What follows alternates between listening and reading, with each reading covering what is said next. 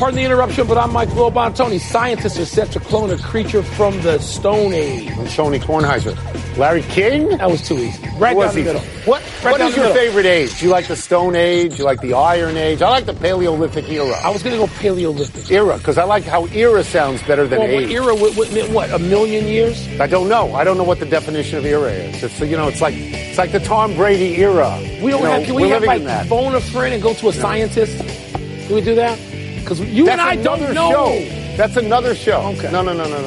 Welcome to PTI, boys and girls. In today's episode, Aaron Rodgers gets testy, UCLA gets someone to say yes, and Tiger talks ahead of the Masters.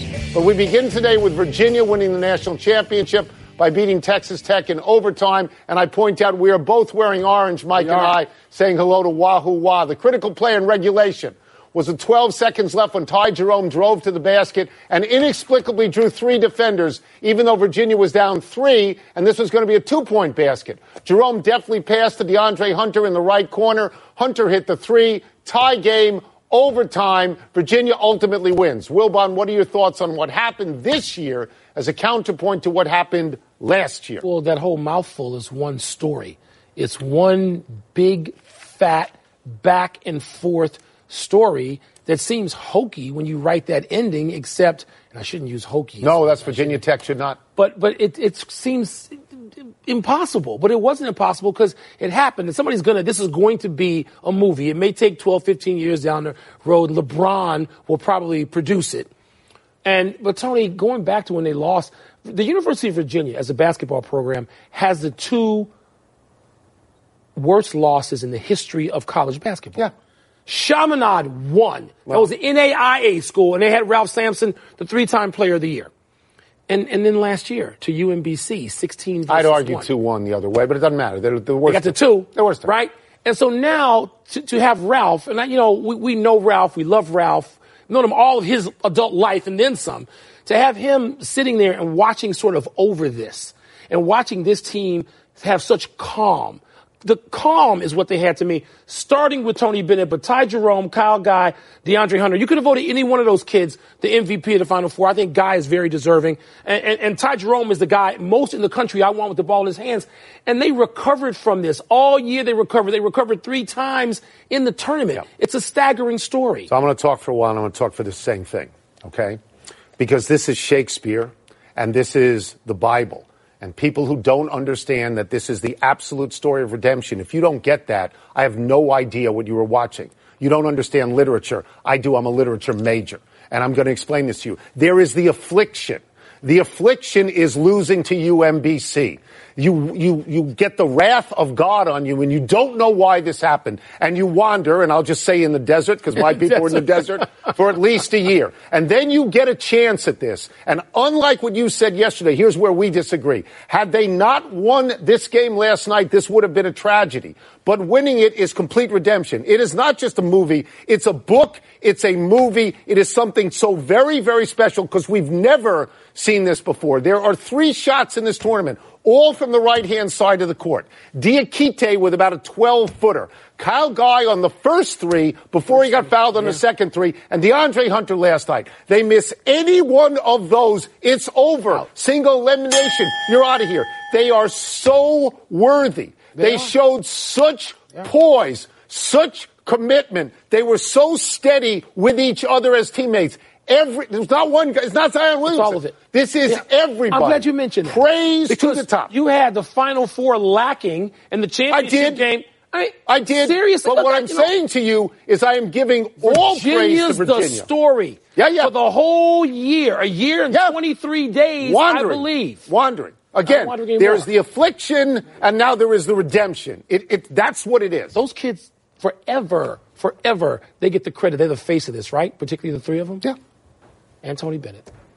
When the game ended last night, there was more than a passing notion that UCLA might be lurking backstage, waiting to lure Texas Tech's Chris Beard to Los Angeles. But UCLA moved on from the disappointment of hearing no from Rick Barnes, and this morning hired Mick Cronin away from Cincinnati, where he piled up big regular season numbers, but won just 3 NCAA tournament games in 7 years.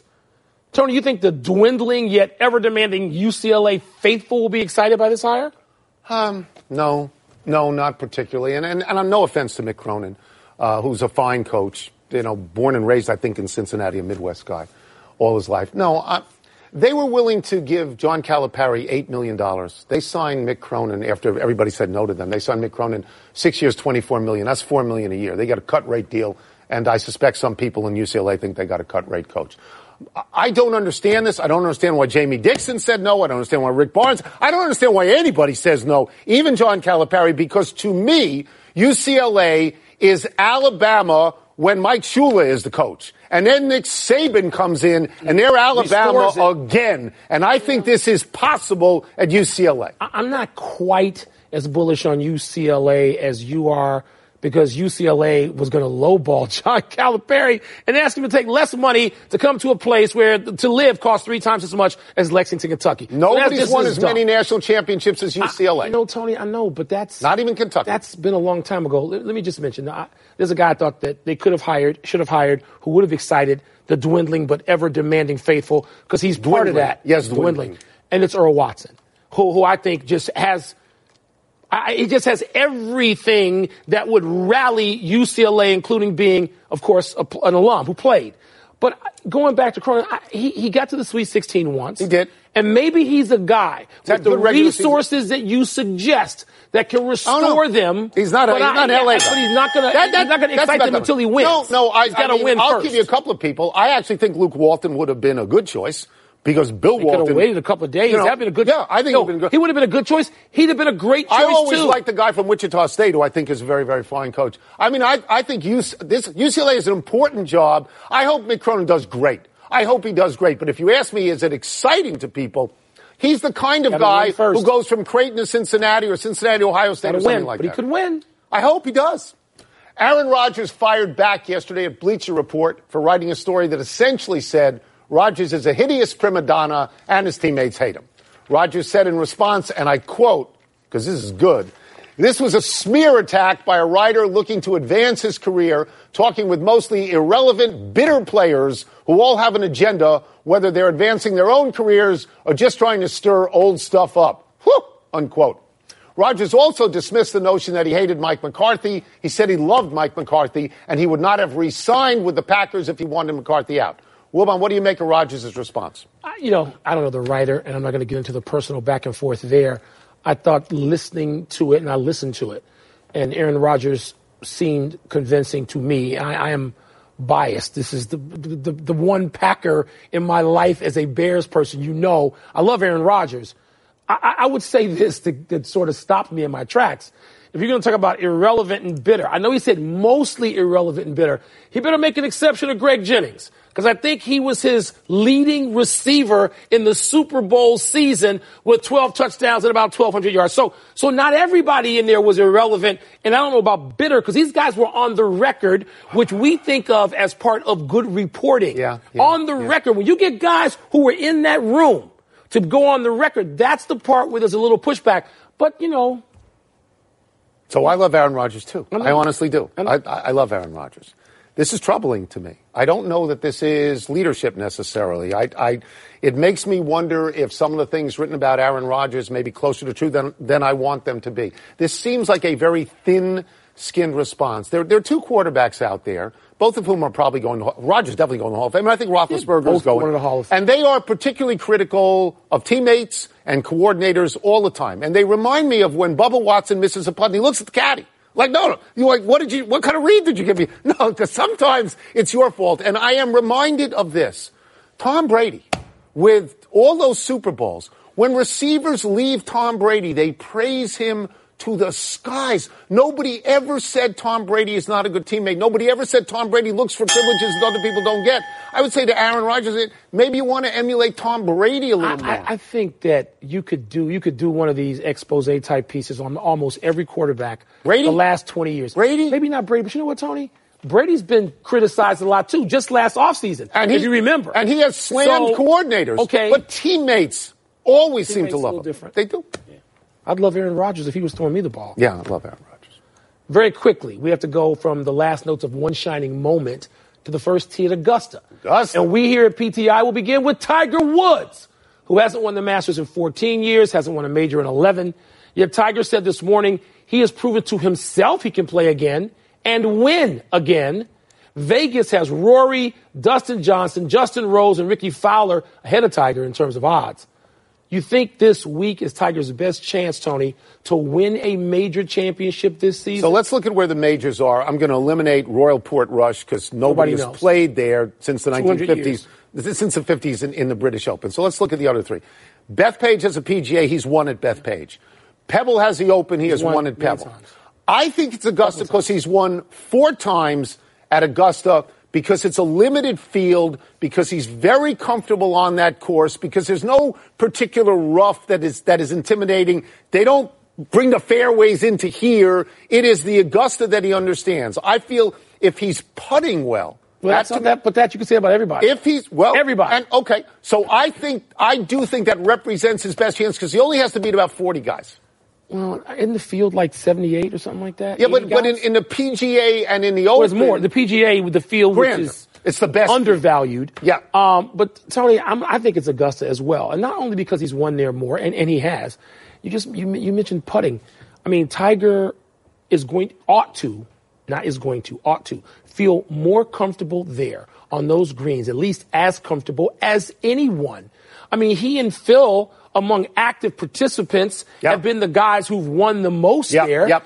And so, and driving distance and accuracy is not necessarily at the top of the formula. As it would be at the U.S. Open. Yes. When they change accuracy, particularly the contour of when the course. Pinch these things to 15 yards. Right. He doesn't have to worry about that at Augusta. And he's going to be such, I think, a crowd favorite. I think the feeling that Tiger has is going to pick up from Atlanta. Yes. We saw people following him around It's reported that in the practice round he shot a 65. If that is in fact true, that's going to make him happy. The thing about Bethpage is, because I grew up on Long Island, they moved that to May. Yeah. You can have bad weather then. You can have bad weather in Pebble. But we assume the weather in Augusta is always a constant. We saw the weather at Augusta, did we not? Let's take a break. We're coming up. Mike Trout is off to an MVP-level start, but is it better than Christian Yelich's? And is Johnny Manziel going by John some kind of perverse sign of maturity? I don't want to hear criticism of Virginia with what they have done. And I said Zion Williamson. Johnny got a toy golf set when he was 3, and from that day on, he was hooked. All he wanted to do was golf, golf, golf. He'd be on the links before school, after school. All he ever wanted was to go pro. And then, one day, when he was holding his grandson and thinking about his 12 handicap, Johnny realized it just might not happen for him. But you know what did happen for him? He switched to Geico and saved a bunch of money on car insurance. So that was good, and so was hanging out with his grandson. It's time for toss-up. I'm ready to play, and Wilbon is ready to lose. Never. What's first? Toss-up. Which MVP is off to a better start? Christian Yelich or Mike Trout? The numbers are almost identical. Yelich is batting .375, 5 homers, 13 RBI. Trout's batting .367, 5 homers, 12 RBI. One number's not identical. Salary's No, not identical because Trout's making $430 million, and Yelich can stand on his head and spit wooden nickels, not get anywhere near that. There's another one. What? Because Trout can do whatever you just said, stand on his head and spit wooden nickels, and his team ain't going to catch Milwaukee this year. They're not going to they're not as good a team. Milwaukee's better. I think so you're going to take Yelich? Yeah. I'm going to take Trout. He's leading his team into the postseason. By the way, I'm going to take Trout because of the catch last night. What, you think Yelich didn't make a catch? No, but Yelich tipped his hat to Trout, and so will I. Because he caught Yelich's hit ball. Yeah, I'm going to be a homer. Trout didn't hit the one that Yelich took away by diving sprawled straight out. Yelich is underrated because he plays in Milwaukee. Yelich has got the MVP. How underrated can he be? Very. You're not saying Trout's overrated because he's the best player. No, he's not overrated at all. Next. Toss-up. Better name for Manziel, Johnny or John? All right, so a lot of people, when they change their name, they do so dramatically, right? Ron Artest became Meta World Peace. Lou Alcindor became Kareem Abdul-Jabbar. Antonio Brown, your boy, became Mr. Big Chest. Bernie Schwartz became Tony Curtis. Archie Leach became Cary Grant. Reginald Dwight, Elton John. He was going to become. Remember ML Carr? I don't know. He was the talent-waving ML Carr. Abdul Automobile. That's fantastic. He said that. I'm pretty sure he said that he was going to change your name from Johnny to John because you think it gives you more gravity. If you had changed your name to Johnny Baseball, I would have liked it better. He told this to Dan Patrick. Yeah. And now you want to take the last 18 seconds? No, go. There's nothing more worthless than talk about Johnny Manziel. Nothing. You've been on this train, driving it. You and our friend Dan Patrick, he was a great college player. For years. He was the best. How long ago was he in college? A while back.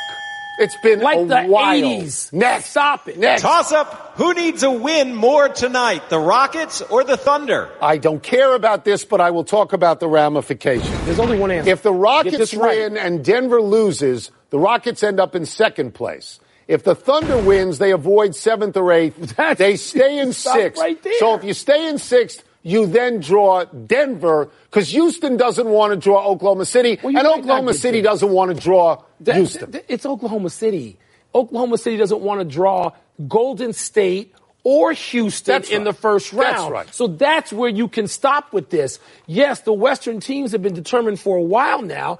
It's the bottom of it, the 6, 7, 8. Well, it's sort of the top 2. I mean, you're still jockeying for position. And usually, Tony, those things are like, okay, we ought to be able to win on the road if it's a really good team like Houston. Golden State wouldn't think that way. Championship teams, LeBron, Jordan.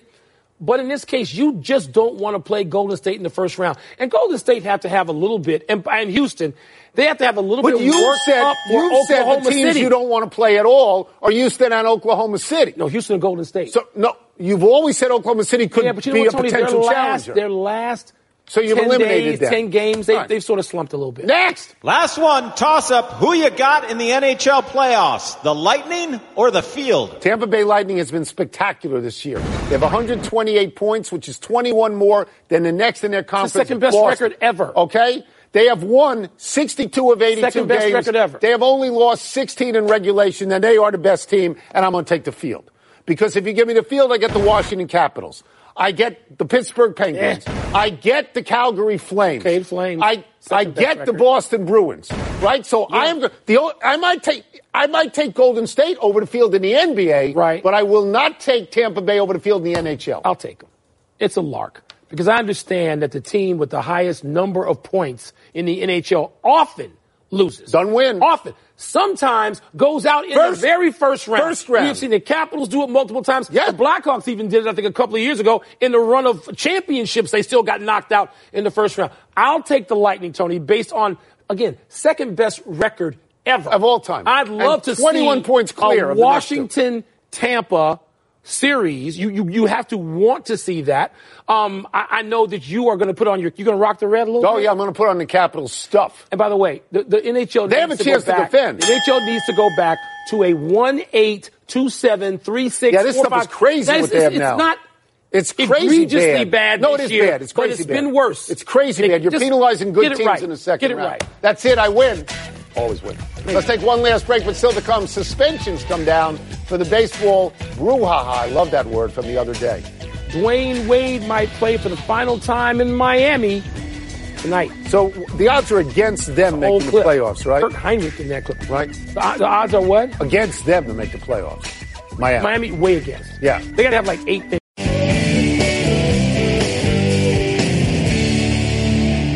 Happy time. People, happy 74th birthday, Peter Gammons. In the great and glorious days of newspapers, Peter Gammon's Sunday Notes column on baseball was revolutionary. At one point, in the Globe, Gammons on baseball, Will McDonough on football, Bob Ryan on basketball represented the best in sports journalism. Pre-analytics. Gammons is still at it on MLB Network, wearing those tinted shades whenever he can. I love Peter Gammons. Don't you miss those great Sunday Notes columns in newspapers? What would millennials do with them? They'd look at it and say, not enough numbers. Fires. They would not enough numbers in put under the logs. Happy anniversary, David Thompson and George Gervin. On this day 41 years ago, Denver's Thompson scored 73 points in an effort to win the NBA scoring title over Gervin on the last day of the season. Gervin responded with 63 of his own to win the scoring crown in the tightest 1-2 finish ever. Gervin finished averaging 27.22 points per game. Thompson 27.15. What was missing from the court? And that is before the three-point shot. No three-point arc on the court, kiddies. No three-point shot. Happy trails, Chris Mullen. Mullen stepped down today as head coach at his alma mater, St. John's. One of the greatest players in school history, Mullen took over the program 4 years ago. Although he has a losing record overall, 59-73, he won incrementally more games every season. And this year, St. John's made the NCAAs. Wilbon, I did not see this coming. I don't know, Tony. And Chris Mullin may have other things he wants to do.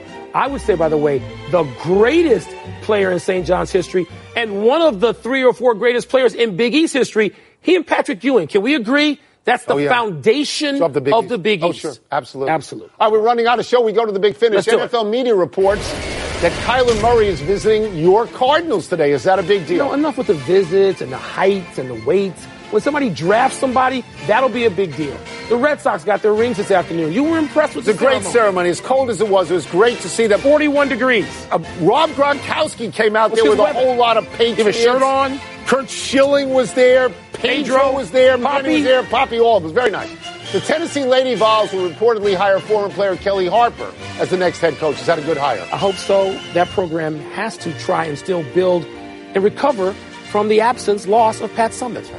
Baseball suspended Pirates pitcher Chris Archer, the ace, 5 games, and Yasiel Puig of the Reds 2 for that fraudulent Sunday dance marathon. Is that fair? I believe I had that, and they both deserve to go out. Okay. Last one. It's likely Dwayne Wade's final game in Miami is tonight. Your thoughts? It's one of the great careers in NBA history, and certainly LeBron James benefited in that partnership with Dwayne Wade. Did he not? He did, but mutual benefit. Mutual benefit. That's right. We're out of time. We'll try and do better the next time, and I'm Tony Kornheiser. I'm Mike Wilbon. Same time tomorrow, Knuckleheads. You can get the PTI podcast on the ESPN app or Apple Podcast. Mike Rush, Paul Tooze. Money, money, money, money.